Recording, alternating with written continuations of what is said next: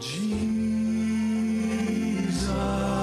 O Lamb of God, worthy is your name.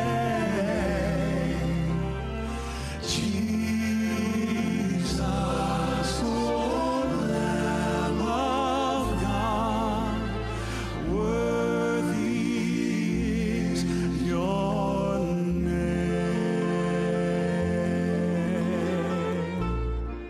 Revelation 12:11. And they overcame him by the blood of the Lamb and by the word of their testimony, and they did not love their lives to the death. Welcome to By the Word of Their Testimony, and here is your host, Etienne McClintock. Dear listener, greetings and a warm welcome. Thank you for joining me on the program again today. I'm delighted to have your company. My special guest in the studio is Emmanuel Higgins. Emmanuel, welcome to the program. Thank you, Etienne. It's a pleasure. It's great that you can come here and share your testimony on this program. Now, we've had your wife share her testimony previously. I'm looking forward now to hearing the other half of the story. Yes. Because sooner or later, those two lives obviously intersect. Yes, that's right. Now, your wife told us a little bit about what she's doing. I guess part of what she's involved with, you're involved with as well. But just for those who didn't hear the program, can you tell us just a little bit about what you're currently involved with? So currently we're involved in planting a church on the Central Coast. Okay. So we're with a team of young people, young adults, and my wife and I are actively involved in that church planting. We're also involved in a very exciting youth ministry that works with young people and particularly with music, but Okay. it's a Christian youth ministry that helps young people know God. Wonderful. Okay, so you've got this church plant that you're quite involved with. What sort of activities involved in that? Because I know you run like a Friday night small group Yes, from your home. that's right, yes. And then also there's visitation where you go and visit people at door to door. You get to know them, see if there's any needs in the community, Yeah. and you also provide some services. Can you perhaps just touch on a little bit of that aspect of the church plant? Yeah, so we're spending a lot of our time out in the community trying to see where the community needs. You know, what does this community really need and what can we do to meet that need? So we've done a lot of visiting people door to door. Right. So talking with people, asking them questions, also sharing what we can with people to help them out, sharing especially awesome books with people, Christian literature. So one of the exciting programs we have coming up is a program targeting people with depression and anxiety. So this was an area we found a great need in the community. And I think more and more people are seeing that's a Yeah. big problem. It's a growing scourge in our society. And, yeah. It True. is. So that's coming up only in a few weeks as of this recording. Okay. And so we're very excited to be able to offer that program to the community. And we're looking at moving to a different to the entrance in the Central Coast later on this year. Okay. And going down there to offer similar programs and start a more regular worship services. Okay, well, that sounds really exciting. It is. Yeah. Now, you have also done some other work. Perhaps we'll get to that a little bit later. But no doubt you didn't start here. You started your life as any other normal boy, I guess, grown into a family. Tell us a little bit about your family and where you were born and so forth. Yeah, so we were born in the Upper Hunter Valley in New South Wales. Okay, so not too far from the studios. Not too far, no. Yeah. So you go west from Newcastle, keep going west, and little town of Merriwar. So it's on the way to Dubbo, and not much out there. Just some farms, some sheep, cows, and a lot of dust. Okay. But It was quite dry, was it? when we were there, it was. Okay. Yeah, it was quite a bad drought actually. But that's where I first started remembering things. So I was about 4 years old when we moved there. Funny you should say 4 years. The psychologists tell us that that's typically from 4 onwards that we start remembering. Yes. Apparently the mind rewires itself betwin the age of 2 and 4. So. Yeah, there you go. Okay. Okay, so what can you remember from about the age of 4? So it was. I loved the upbringing. It was a beautiful upbringing, I think, from a child's perspective. It was lots of animals, lots of nature. We did distance education, so, reasonably big family, so I'm youngest of 5. And mum and dad are both committed Christians, so it was a blessing to have that guidance in the faith from that young age, but probably a difficult life from mum and dad's perspective. Right, okay. So you're the youngest of 5. Yes. Well, that surprised me. I don't know, sometimes I get a bit of a feel of people are the youngest or the oldest. For some reason, I thought you possibly were the oldest. I don't know why. Okay. Okay, so you're the youngest. I'm the youngest, yes. Okay. And it was a tough life? Yeah, it wasn't easy for mum and dad. You know, we were 45 minutes out of town, end of a no-through road, pretty much. Okay. In fact, where we lived was quite unique. We were inside a national park. So these were, wow. Yeah, these were little 40-acre blocks given to returned soldiers in after World War II. So they, and then it became a national park after that. So you've got all these blocks actually inside a park. Okay. Now, your dad wasn't a returned soldier. No, he wasn't. Dad's a nurse. Actually, mum and dad are both nurses. Oh, wow, okay. And Dad will work in the hospital. So you guys would have been in good hands if you got a little bit sick and had some of the childhood diseases. I guess so. Yes, indeed. Yeah, mum and dad were good with that. And so they were both Christians. So the upbringing was Christian based, Bible based. Yes, yeah, very much so. So seeing we were like a long way from church, right? Yeah. The nearest church that mum and dad would go to is about 2 hours away. Wow. So on our Sabbaths, we would spend time in nature. So regular Sabbath would be maybe play a video or listen to a sermon or something in the morning, and then the afternoon just go hiking in the bush. And Dad would lead us on these exploration hikes around, what was it, Goulburn River National Park, I believe is the national park. Okay. So and I really think we can connect with God in nature. I really think we can. And it's something I strongly believe even today. I think that's shaped my character, and I always encourage people, you can connect with God in nature. You can find a quiet spot, and in the silence, God's voice becomes more distinct to you. Yeah, wow, that's interesting that you mentioned that, because our society is so rushed. Yes. And we don't have quiet times. When it's quiet, we're not used to it. So on goes the stereo, or on goes something, or it's music, or whatever it may be. Yes. And I wonder if people ever have that opportunity to actually have that quiet time and just let God speak to them. You know, or just, work through their conscience. Because I think, if anything, the devil probably tries to keep the mind very busy and active. And he's deliberately doing that so that we don't have time to reflect and think and have God speak to us. Yes, that's right. Especially in nature, because I believe that nature is God's second book. We refer to the Bible as the first and great revelation of God. Yep. But even nature, I'm just thinking of the text in Romans chapter 1, verse 20, where it says that for since the creation of the world, that's God's invisible attributes are clearly seen, being understood by the things that are made, even his eternal power and Godhead. Yes, amen. So really, in nature, we can actually get a revelation of God. Yes. Second to the Bible only, I would say. Absolutely. Absolutely. If I was to trace back the first time when God became real to me as an individual, actually, I know God is real. Yeah. And that's something that we each need to experience. Like, our mum and dad can't pass that down to us. You can't give that to me. My pastor can't give that to me. That's something we need to experience. And the first time, I think was just sunrise in a quiet spot on a mountainside, listening to the birds. And how old would you have been when you had this experience? Can you remember? Probably around 10. Okay. Give or take a bit. So fairly young. And obviously a limited understanding. Like, I know now so much more. Actually, it might have been, I think I was baptized when I was 9.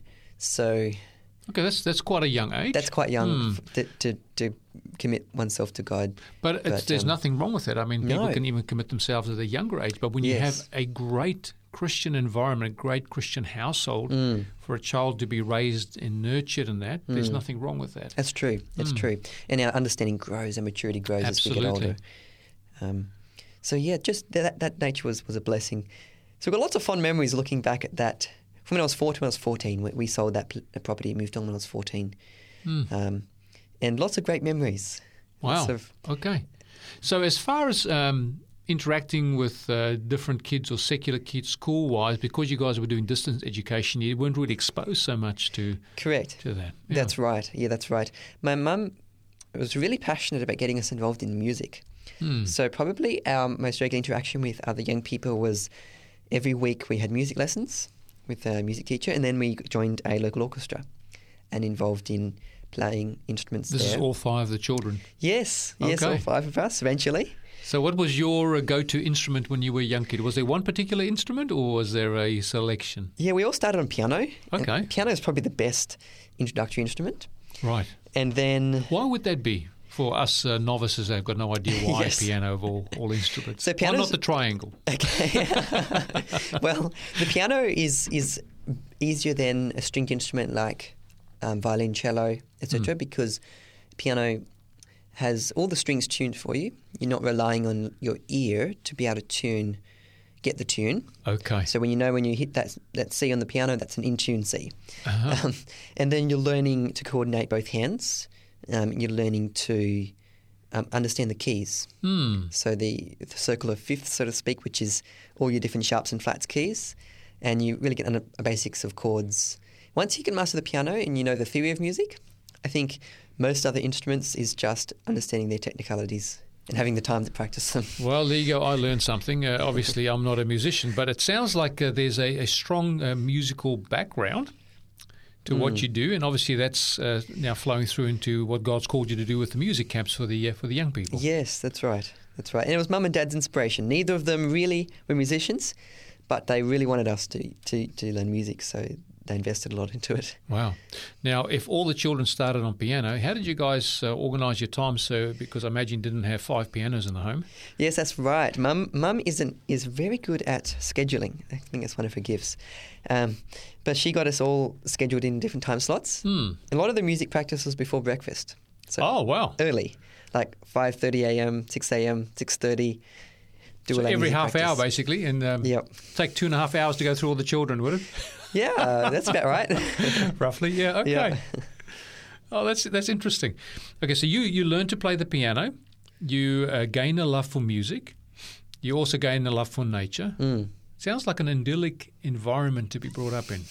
Yeah, we definitely, I think I'm so blessed. I really look back and grateful to God for that upbringing. And I know my mum and dad probably copped a bit of criticism because of that, with other maybe relatives even looking on, going, here you are in isolation with your children. They're going to be deprived of all these things. But then as we got older and as they started to change that attitude a little bit and go, actually, maybe there's a lot of benefits in that kind of lifestyle.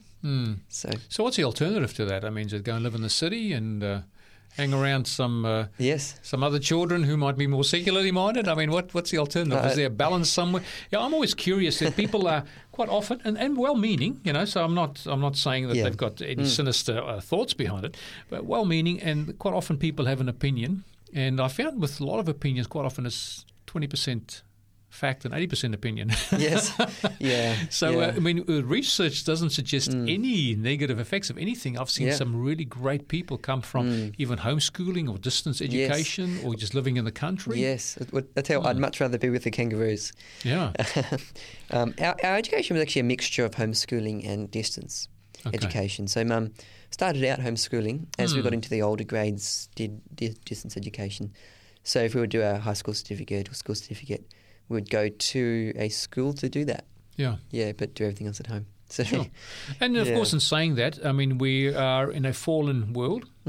We are all born with a fallen human nature, which by nature seems to be egocentric. That's why we sin. So there's no foolproof method to bring up a perfect child, is No, there? that's true. So any of these methods may fail, but you've got a greater chance when you're actually in nature and you have the experience that you guys as children had. Yes, that's right. And even Jesus himself in Nazareth, which was known as a fairly wicked town. Well, that's true. And that was an influence that could have negatively affected. He could have said, I'm who I am because of my environment. But like you say, it's not the be all or end all, so to speak, of who we become. But it does give you an advantage. It's a blessing. I'm yes. convinced. I'm convinced of that. Yes. Okay, wonderful. So you've got a good family background. You've got great siblings. You've got a mum and dad who are interested in your spiritual well-being. Were there any negative influences that may have had a bearing where at times you're thinking, maybe I should try that, or just wander from the path that my parents have put me on? So there's been a few times, I think, where influences were coming into the home that was straining relationships a little bit between me and my mum and dad. And probably most of that was through the internet. Okay. So we got a computer So some you weren't point. isolated from the world? No. Well, the internet brings everything at your fingertips, doesn't Well, it? that's true. So, and sometimes children can develop an addiction to technology. Yeah, absolutely. Yeah. So I think that was a challenge for us at times, and strained our relationships a little bit. When computer games, as they became more mainstream, that's something that really attracts that young inquisitive mind. Yeah.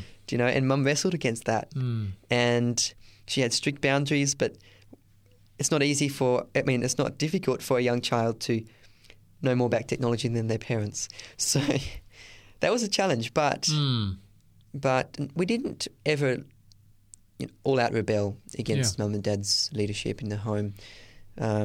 Sometimes probably other associations that we did have outside of the home, the friends that it can be somewhat challenging. Mum trying to work with their influence on us and encourage us to stay with the counsel she's giving us, not listening to our other friends. Yeah. But obviously, if we had lots of strong ties outside of the home, that would have been even difficult. But our closest friends were our brothers and sisters. It really was. Right. And we had cousins and other friends that were other influences. But when you're in that environment where you're fairly remote, you don't really have anyone else to play with.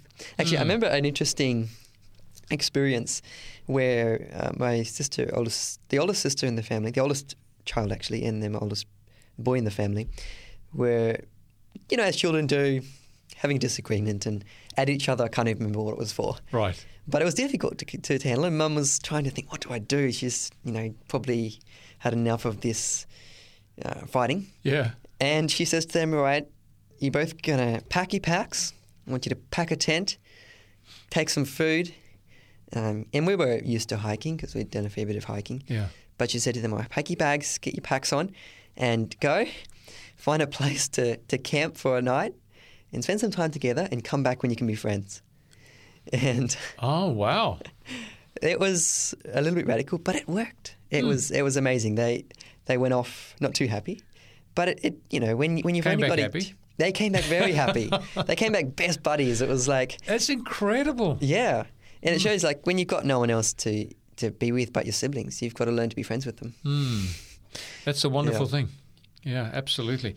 Look, my wife and myself don't have any children. The closer we can come to is pets. Yes. And we've got two cats. The one cat we currently have, they're both ragdolls.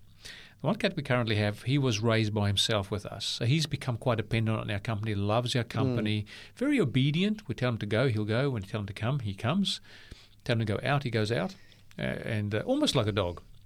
So he's very good and very affectionate. Now, the other one is also affectionate, but only on his terms. When he's ready, he doesn't Yes. listen. He's disobedient. Yeah. You call him, he won't even respond. And it's simply because he was raised relying on a cat that was already there for his friends, for his friendship. Yeah, so, okay. we're just subsidiary to that, basically. And he's very independent. And I don't know if it's just the personality of the cat Yeah, anyway. But interesting, anyway, isn't it? So that was an interesting observation. So when you're together like that as a family, Yeah. and you're more reliant on that and your social structure's based on that, it makes sense that you'll learn to get on well with each other because your options are limited. Yeah. Yeah. I think it's a great thing. Yeah. Okay, so there are some influences. You spoke about the internet. Now, we all have a fallen human nature, and that's Yes. something we've got to wrestle with from time to Yes. time. Obviously, the influences of parents and the example of parents can make a big difference in what is modeled and what is expected even from a child. Yeah. But did you have any challenges there, where you had to feel, okay, I've got to put this aside and I've got to walk in the way of the Lord? Anything that stands out in your mind? Yes, definitely. So, again, it's related to technology. So, as I was saying, the internet has so many things that can take a lot of young people's time and attention. And it's different for different young people. Sure. Sometimes things are really addictive to one young person. Other people, they aren't so addictive. Something that I struggled with growing up was computer games. So, as a lot of, I think, families do these days, these young people, as young people, we can be so drawn into that and just want to spend so much time mastering the game. Yes. And towards the time, just before we moved away from that remote property, In fact, one of my brothers and I came to the point of realizing this is really a distraction for us. It's really not where we want to, helping us spiritually. And it's straining our relationships with our parents, and it's making us want to lie and do things that we know we shouldn't, aren't good for us in order to fulfill our desire to play the game. Wow. So this is all based on, I guess, some level of addiction to a particular game, and then they started bringing out all these other negative traits or temptations to exhibit negative traits. Yes. All through this one thing. Yes, that's right. Incredible. Yeah, it is. It is. And it's interesting you think about that. The worst I would ever be to my mum was when she didn't want me to spend too much time on the computer. Why is it that was bringing out that negativity in me, which before I didn't have any trouble getting on with. My mum was our best friend. Yeah. So yeah, we got to that point. We realised we need to stop this. So when we sold and moved, and we actually went on the road for a while in a caravan. Oh, really? Yes, and that was the ideal time to break that addiction, because we realised we're not going to have the computer very much, for one thing. Sure. While we're travelling, and it's not what we want. We really don't want this. Wow. And we're able to support each other and move on from that. The reason I was so fascinated by what you said in regards to getting so hooked up on computer games and that they become a distraction and even have negative influences potentially on relationships, even with people who you love, is that I do have family who have children, and one of the children in particular, the youngest one, is totally addicted to video games and little PlayStation, the small little handheld ones and that, and gets really angry and upset when this is removed from him. And he just spends, if he's not sleeping, he's on this thing. I don't know how he does his schoolwork. Yes. And it's a serious addiction, and I can just see the effect it has on relationships. The parents have almost given up to the point now where if they try and remove it from it, it's such a big song and dance that discipline has failed. And if they want peace in the house, they've just got to give in to the child's addiction, basically. So I'm glad that somehow the Lord led you through all of that, and you guys as a family, and I guess even the older siblings' influence made sense, and you guys were able to break those addictions. Because as a kid, I also had the same addiction. We didn't have internet back then, a little bit before that time, but we had Atari, and I was playing these Atari games for, you wouldn't know for how long, and wasting just... In hindsight now, I regret the hours wasted on Atari. For what? Yes. I mean, what are those skills that have helped me in my life? I don't know if they've helped me at all. Maybe hand-eye coordination briefly, but really you're holding a thing in your hand and you're moving your thumb and your finger, and that's about it, So. Yeah, that's right. That's right. But today, these games are so much more addictive and engrossing. Because they're more realistic, more lifelike. It's incredible. It's really incredible. Now they're bringing AI into it, and I'm really concerned for young people. AI being artificial intelligence? Yes, artificial intelligence, machine learning to make these games more lifelike. Yeah.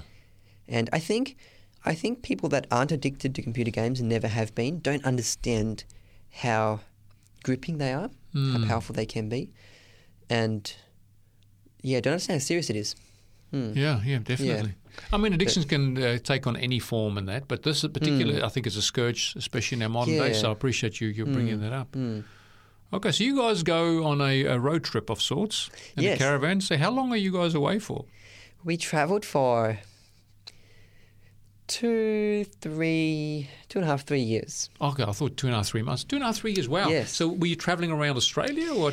Yes, we were travelling around. My dad was actually doing his geology degree at the time and was needing to do some practical assignments, so some mapping assignments. And so we travelled to a few different locations and spent a few months there while he was collecting samples and mapping and all that. So what did you guys think of it as children? How old were you when this was? Yeah, I was 14 when we started travelling. I loved it. Oh, okay, a bit of an adventure. Yeah, it was an adventure. Yeah, it was exciting. So you get away from the farm. Yes. And then you go and see some other parts of the world, other parts of Australia. That's right. We'd sold the farm. We actually spent a few months in New Zealand. Wow. And then a few months, travelling around mostly Western Queensland and up and down the East Coast, predominantly. Yeah, visiting like dinosaur fossil locations, volcanoes in New Zealand, and places that a geologist finds fascinating. And we found fascinating as well. Wow. And so you're obviously being homeschooled at the time. You're sort of Yes. doing your homework while Yep. Dad's running around. You're doing it in the caravan. That's right. Yeah, exactly. Doing our assignments and all that. Yeah. So your dad being involved with these geology projects that he's working on, how did that affect your education in regards to these disciplines? Yes. Well, Dad loves nature. Dad is a massive nature lover, and that's one of the best legacies I think he's passed down to us.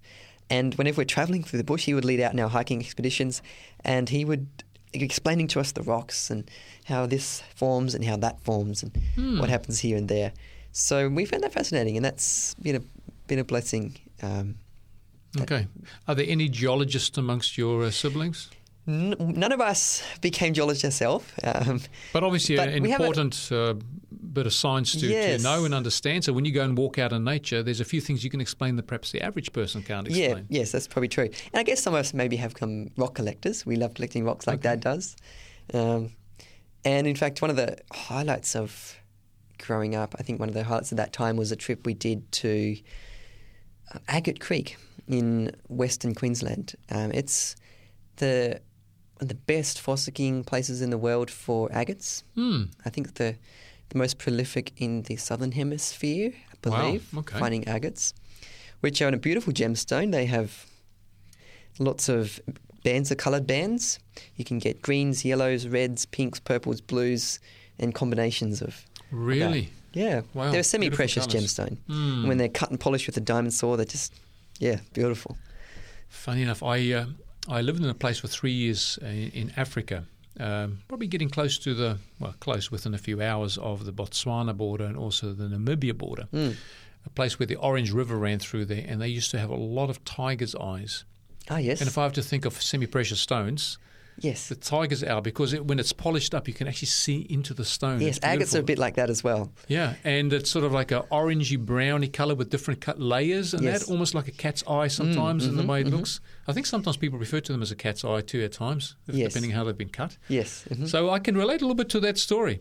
Well, dear listener, we've just come to the end of the first half of our program. You are listening to By the Word of Their Testimony, and my special guest in the studio is Emmanuel Higgins. We're just going to take a short break here and share some information with you, and we'll be back right after this. Stay tuned.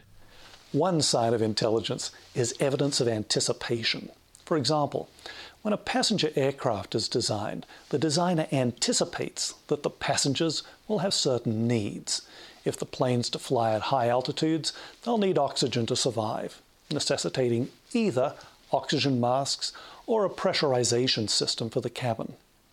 In human anatomy and physiology, we see abundant evidence of solutions to anticipated needs. Recently, an amazing example of this was presented at the American Association for the Advancement of Science meetings in Chicago. Scientists studying mothers' milk in monkeys have discovered that mothers use different recipes for the milk they produce for male babies than they do for female babies. Evidence seems to show this is true for other mammals and for humans as well. Why is this? Because male and female babies have different requirements, and healthy mothers customize their milk to meet their baby's needs. Our Creator seems to have planned for everything, including our salvation, even before the creation of the world. Apparently, part of that plan involved providing mothers with amazing abilities that are only now becoming evident.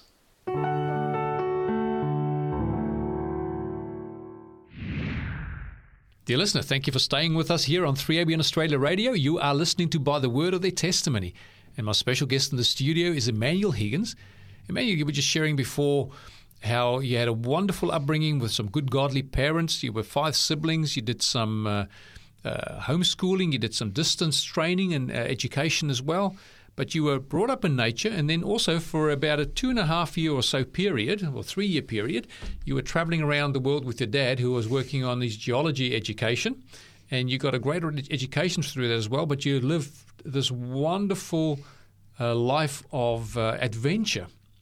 Now, through your experience there, you spoke to us earlier about that time when there was a beautiful sunrise, you heard the birds singing, and when you were in nature, the book of nature, so to speak, really spoke to you, and you were convinced that there was a God that created this beautiful thing, scenery that you experienced. Yes, that's right. That's the earliest time I can remember just knowing in my heart God is real.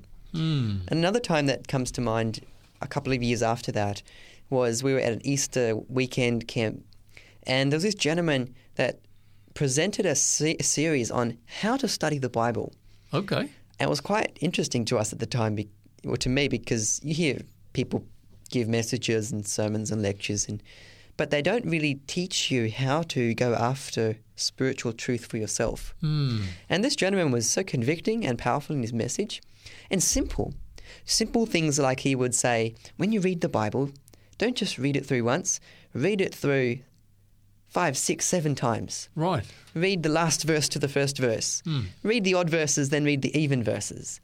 And make observations. Ask the who, what, when, where, why questions. Okay. And by asking the right questions, you discover new truth that you didn't see before. And he led us through that in such a simple way.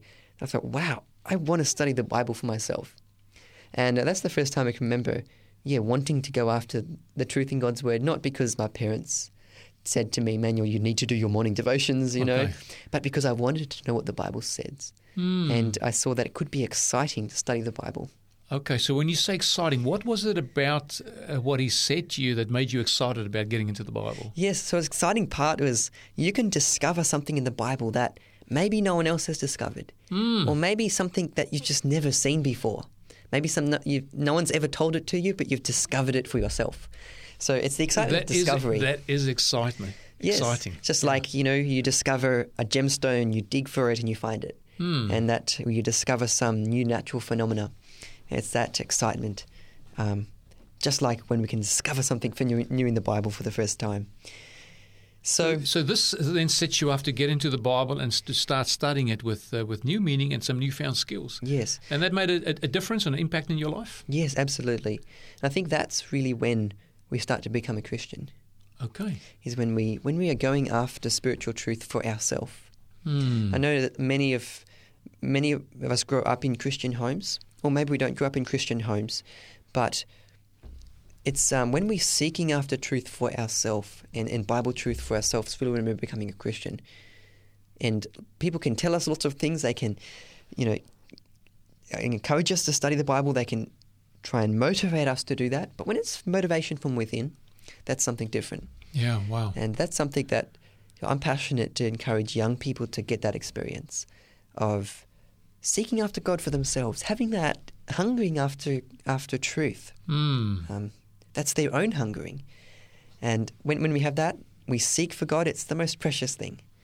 Amen. The Bible just becomes a living book. It does. It is a living book, and it's the Apostle Peter in 1 Peter chapter 1, verse 23 that says, having been born again, not of corruptible seed, but incorruptible, through the word of God which lives and abides forever. So the word of God has got a great role to play in regards to people being born again. That's why the Apostle Paul says to Timothy as well, preach the word, be instant in season, out of season, Yes.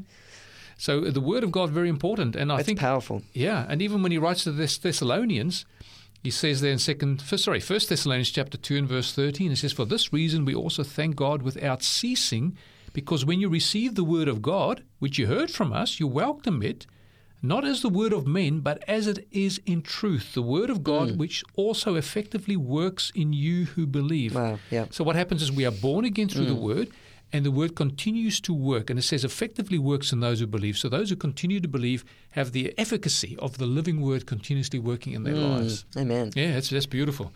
So thank you for bringing that out. So you have this experience with nature. You have this experience with the word of God now. Are there any other episodes in your life that stands out where they were pivotal in your decision-making, where you could have gone left or right, and then somehow the Lord said, no, this is how I'm going to lead you, and you decided that's the best route to take? Yes, definitely, Etienne. I know for many of us young people, it's the biggest decisions is what are you going to believe, I guess. And the next biggest decision is what is my trajectory in life? Where am I headed? What's my career? What's my a future pathway that I'm heading towards. And God has led in my life in somewhat of an unconventional pathway.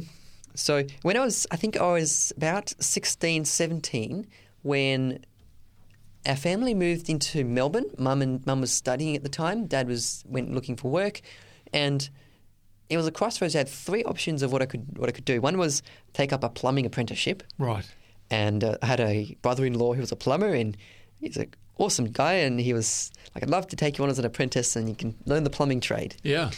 And another great option was there was a college in America, a Bible college that they were keen for me to I was keen to go, and they had said, we'd love you to come, looking forward to seeing you. And that was an opportunity to go to America and study for a few years over there.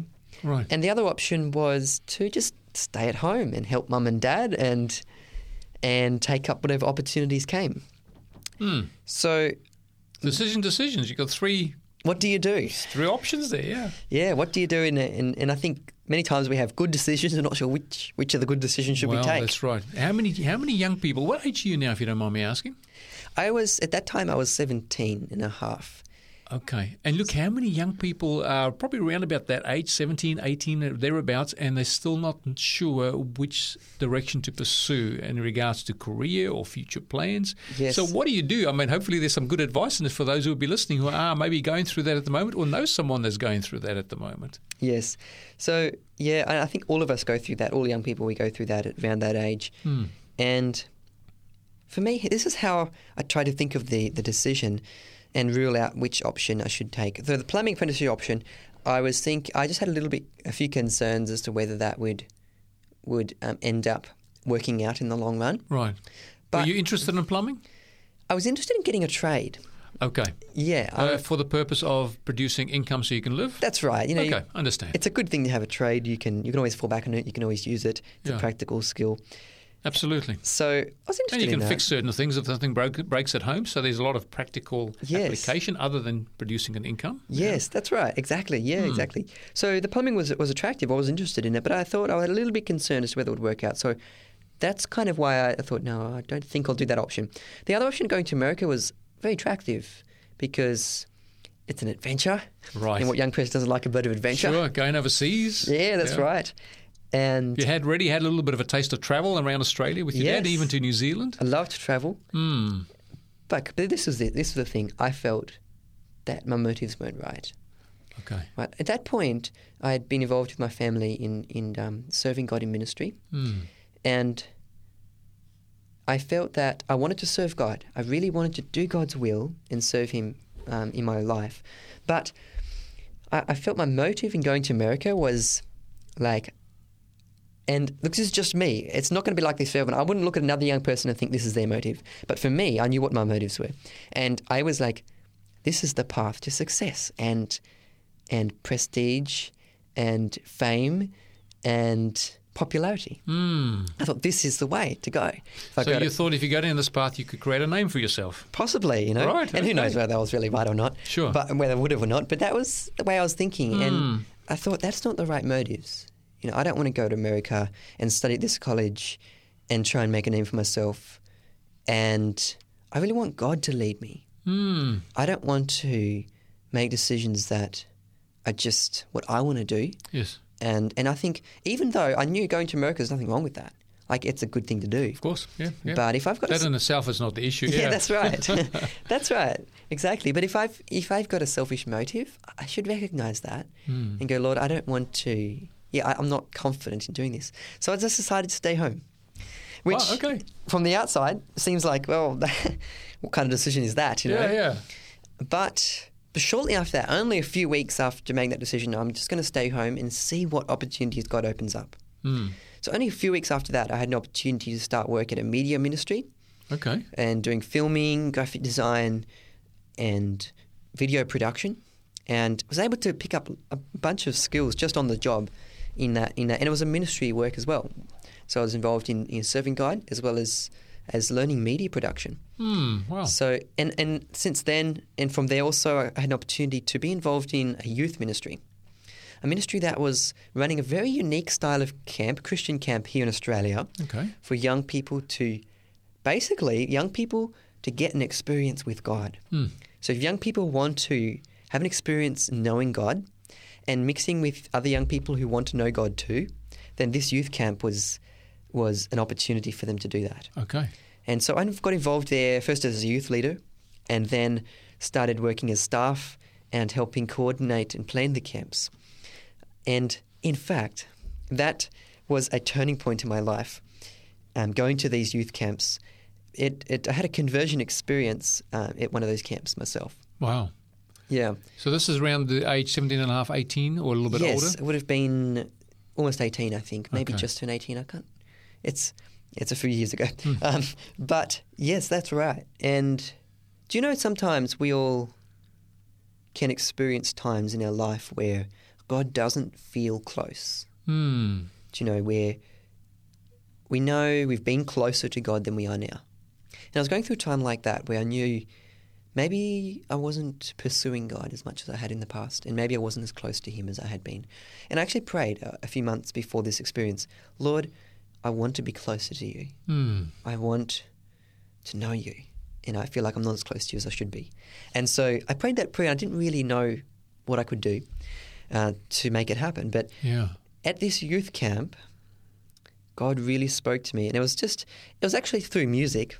Okay. And these girls were singing this special item. It was a song that they sang was about heaven and about how there's going to be no night in heaven and how God wants to take us there and He has this beautiful place prepared for us. And in that moment, as I was listening to that song, it just hit me like a realization that I'd never felt before, where it hit me that God is real and God wants to take me to that place. This is incredible. Yeah. Like I knew the theory of that, but the reality of that hit home. And this burning question came to my mind. It was, if God is real, why are you living the way you're living? Yeah. Like if all the theory you claim to believe is a reality, then how would it change the way you live? Like I think it's so easy to know all about God and say I believe in God, but we don't live as if we believe in God. Because if we really believed in God and followed through the implications of that, we would realize there's a lacking in our life. Yeah, wow. And so the interesting thing is that leading up to this camp, you had already determined you're living a good life as far as other people would probably say. They'll probably consider you to be a Christian. Yes. But you felt that there was just a slight disconnect from God compared to what it had been in the past. Yes. God impresses your mind and saying, listen, things need to be better and they can be better. And you recognize that and say, Lord, I want it to be better. Yeah. I want to have a closer walk with You. Yes. And then at the camp, but you don't know how or when or what you need to do. And then at the camp, somehow it just comes to mind and God speaks to you through the music. Yes, it was so profound. And it was that week is the closest I'd ever felt to God. Wow. And I just prayed earnestly in the morning and said times close with God. And I knew he heard me. I knew He was listening to my prayers and I saw prayers answered. And that was the first time in my life where I'd actually shed tears over who I was. Wow. And I realized that I was... So you're not talking about tears of joy over who you were you? Or What I mean is I realized that I had disregarded God. I had let down this amazing opportunity God had for me. God wanted to give me eternal life. God wanted to give me heaven and take me to be with Him there. And I realized I'd slighted that. I had turned my back on it, even though, as you say, on the outside I look like a good Christian. Yeah. Do you know? And I know what to say. I know all the right words to say. I know all the right things to do. But inside, I was not being honest with my faith. So, yeah, I wept for my sin, just because I knew I had messed up. I had really done the wrong thing. Yeah. And I think when we are at that point, God can heal us. And God can really then fill us. Yes. And that was an amazing experience. And that really propelled me forward to go, the rest of my life, I want to serve God. The rest of my life, I want to help other young people experience this amazing experience that I've experienced, and that so many others have experienced too, who have walked the Christian faith. This Yeah. experience of conversion. That's the most life-changing, amazing experience that any young person can experience. Yeah, wow. And, I know a lot of young Christian friends who are struggling in their faith. And I think it's easy to go, you know what? This Christian thing doesn't really work for me. I've tried it. It doesn't really work. And I was only talking to a young person about this not long ago, and they were saying, I really don't think I want to be a Christian anymore. And I asked them, I explained to them conversion, what Yeah. conversion is and what conversion does to you. You know, we know currency conversion, right? Yes. Give me a $5 and I'll convert that into, what is it, $7.50 Australian? Something like that, yeah. Something like that. It's a change, and conversion in our life is a change where the things we used to like, now we like different things. It's like it really is a massive change. It can happen gradually, but nonetheless it's a change. I was explaining this to this young person and said to them, do you think you've experienced conversion in your own life, in your experience? And they said, no, I don't think I have. I don't think I've experienced conversion. And so I said to them, so why are you giving up on the Christian faith when you haven't experienced actually what it's all about? Yeah. Because everything else, all the traditions and rules in the Christian faith are meaningless if we haven't experienced conversion. Yeah. Conversion is what makes it make sense. It's what gives us the reason to live, the purpose, etc. So that's something every young person needs to experience. And I'd like to challenge young people to seek after that experience for themselves. Because I can't give them conversion. You can't give them conversion. That's right. It's a work of God. And it's a work that God will do for them if they ask God for it and if they seek God for it.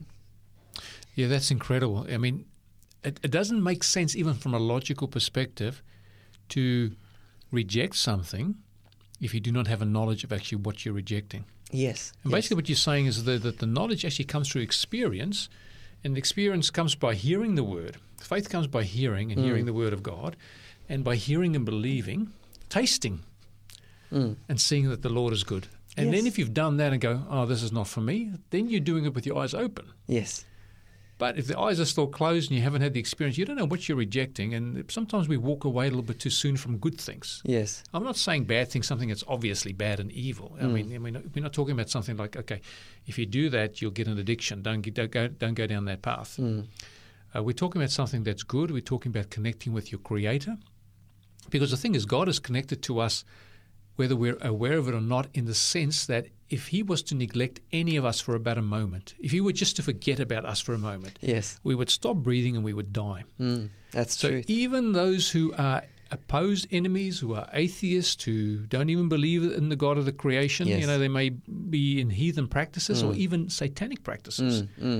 God sustains them in the hope that they would grope after God, as Paul says in the King James Bible, Yes. in the hope that they may find Him. But He's not very far from each one of us, he says. Yes. So thank you for bringing that out. It's really important that people understand that the God who they want to reject is the God that has not rejected them from the time that they were born. That's right. And He has sustained them all along. Yes. So if they want to say, listen, I didn't ask to be born, I didn't ask for this God or for His religion, well, the fact that you're alive shows that God is caring about you and is concerned about you. Yes. And if He was to act the way you act towards Him, you would cease to be. That's so right. we thank God for His grace, His mercy, and His goodness, because it is His goodness ultimately that leads us all to repentance Yes. and conversion, like you're saying. Oh, God is so good. I look back and see times where I've been sad Yeah. and I've had discouragement, and it's been my fault.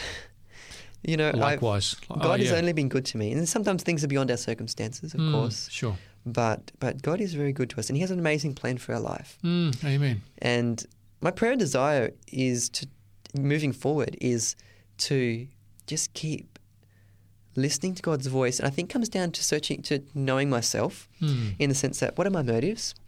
Why am I wanting to do what I'm doing? And trying to understand, be still and understand what's God's will. Like where would God be leading here? What could God bless? And our life is an adventure. It's an amazing adventure. And I think life with God is the most exciting adventure. True. It's free from fear. We don't have to worry about the future. Wow. We don't have to be scared of what's That's a around the bold corner. statement. That's And you're 100% sure about a life Absolutely. free from fear? Yes, absolutely. Absolutely. Praise the Lord. Not that I haven't experienced fear and still don't experience fear if Sure, but what you're saying is actually biblical, isn't it? it is, but it's only if I start taking things into my hands and saying, you know what, Lord, I know what you would want me to do, but I'm going to do my thing this time. That's when the fear starts to come, because then I know I'm only relying on myself. So what is the counter for fear? I think the scripture has something to say about love being an antidote to fear, Yes. and that this deep love is so anchoring and so secure, so foundational, that when we have that divine love in our heart, we lose our concern of failure, our concern of, Well, I like that because, I mean, the love that we're talking about here is the love that God has for us, and us being able to love in the same way, which is a supernatural love, which we don't by nature have. And it is a perfect love, which the human heart cannot of itself produce. And we are told in 1 John chapter 4 and verse 19 that we love him. That's the self-sacrificing love of God, the agape love. We love him because he first loved us. yes, And then you're talking about fear. Verse 17 says, now this agape love has been perfected among us in this, that we may have boldness in the day of judgment, because as he is, so we are in the world. And then it says that statement which is just beautifully you illustrated and said before, there is no fear in love, but perfect love casts out fear. So when love is perfected, it casts out fear because fear involves torment. But he who fears has not been made perfect in love. So depending on the level of agape we have in our life, yes, will depend on how little fear we have left. yes, that's true. It's very true. And it all comes back to loving God because he first loved us and trusting God. And I think it's the trust and the love that actually casts it out because Yes. we're in God's hands and we know that. So God is so good, and since that time, I think that was in 2012 or 2011 actually. It was 2011. Since then, God has led year by year, and to be more involved in evangelism, more involved in sharing God's love with people. Yeah. And we've travelled a lot. We've travelled we have travelled in every state in Australia, sharing Christian literature, Christian books with people, and encouraging young people, speaking with young people, encouraging them to stay faithful to God, to seek after that experience with God for themselves. And I really praise God looking back at how he has led. It's impossible for us to predict the future. That's true. It's impossible. But we can have a confidence when we look at the past and we see, well, God has been so good to us. Amen. He has been faithful and he has given us opportunities to learn, to grow, to encourage other people and to know him more. And so that gives us a confidence, and I look back in the past. My only concern at the future is if I lose my walk with God. Yeah, that's true. Yeah. And we live in a world that's a dark world in a lot of ways. And every day we need to walk closer with God. And now I'm married with a beautiful wife, with Liesl. She's just such a treasure. And we have our first child on the way, coming in just about 2 months' time. So that's going to be, well, they say when you have a child, it changes things. So we're looking forward to that. But as the responsibilities of life mount up, to maintain that walk with God, I think is the most important thing. To not let the pressures of life take away our time with God. Yeah. That is beautiful. One of the things you brought out there is the importance of remembering how God has led us in the past. And I just see in the book of Deuteronomy how often Moses, inspired by God, so this is the Holy Spirit speaking through Moses, saying to them that you've got to tell your children about the history of Israel, how we were slaves in Egypt, how God led us by his strong arm and mighty hand. He delivered us, set us free and brought us to the promised land. And they were to talk about that and the law of God when they lie down, when they sit up, when they go by the wayside. It's going to be continue on their lips and their minds the praise of God and his wonderful great works. Now, why would God encourage anybody to do that and tell their children that, and then their children's children and so on? Because it's important for us to know our history as a people. Yes. And it reminds me of a quote that I've read in some of Ellen White's writings, and it's found in a few places. I think I'll go to Selected Messages, Book 3, page 162, paragraph 3. It says, we have nothing to fear for the future. So we were talking about fear again, as Yes. you mentioned. Yeah? Yes. Except we shall forget the way the Lord has led us and His teachings in our past history. So it's not only His leading, but also His teachings, you know. And there we see in the book of Deuteronomy where they were not only talking about God's leading, but also His teachings, Yes. because the law was included in the teaching and instruction other than recounting their history. So thank you so much for bringing that out, Emmanuel. We've only got a couple of minutes left in this half, but the Lord has continued to lead you. You're now involved in a church plant. Did Yes. you ever think you'll be involved in a church plant to this level? I wouldn't have seen it coming. Okay. No, like a lot of things, God gives us these surprises and these opportunities, and it's exciting. It's exciting, and in these experiences, we can learn so much. You know, we're learning so much at the moment, but at the end of the day, it's all about the opportunities to impact other people's lives. It's all about the opportunity of sharing God's love, sharing this radical, life-changing message Amen. with people that everyone can benefit from. Yes. You know, everyone can benefit from knowing that they are loved and cared for by God, and that God has a plan for their life, and that embracing our nothingness and God's everything is so liberating and so powerful, and it's life transforming. Wow. Praise God for that. Well, dear listener, that's all we have time for at the moment. We're just going to take a short break and share our contact details with you. You are listening to By the Word of Their Testimony. My special guest in the studio is Emmanuel Higgins.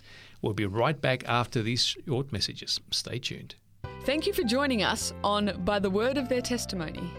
If you would like more information about today's program, or if you have any questions, please contact 3ABN Australia Radio by phoning 02 4973 3456, or you can send an email to radio@3abnaustralia.org.au. You can also contact us on our 3ABN Australia Radio Facebook page. We look forward to hearing from you. Dear listener, you are listening to By the Word of Their Testimony. My special guest in the studio is Emmanuel Higgins. And Emmanuel, just as we wrap it up, you are now involved in a church plant. You're involved in a organisation, a ministry called Eastwood Missions. Yes? If people want to know more about this, can they find you on the internet? Yes, absolutely. So they can look up on Facebook, Eastwood Missions, and that's Eastwood with a W-A-R-D, as in the direction of Eastwood. Eastwood. Eastwood Missions. Okay. Or they can check out our church plant. We have a website which is www.entrance.church. So entrance.church. That's very simple. It is. It is. Okay. There's a lot of dots other than .com these days. There's a wonderful group of young people who are part of this church plant. Now, I know that we get some sponsorship through the conference to pay for accommodation.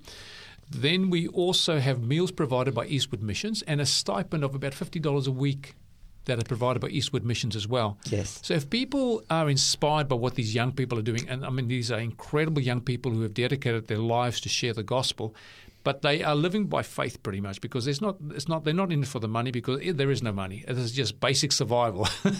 If people want to sponsor them and help them out, what can they do? Where can they go if they want to support them? Yes, so on the entrance.church, that website, there is a page where you can sponsor a percentage of what we'd like to be giving the young people who are doing evangelism. Right. So right there on the website, it's very easy.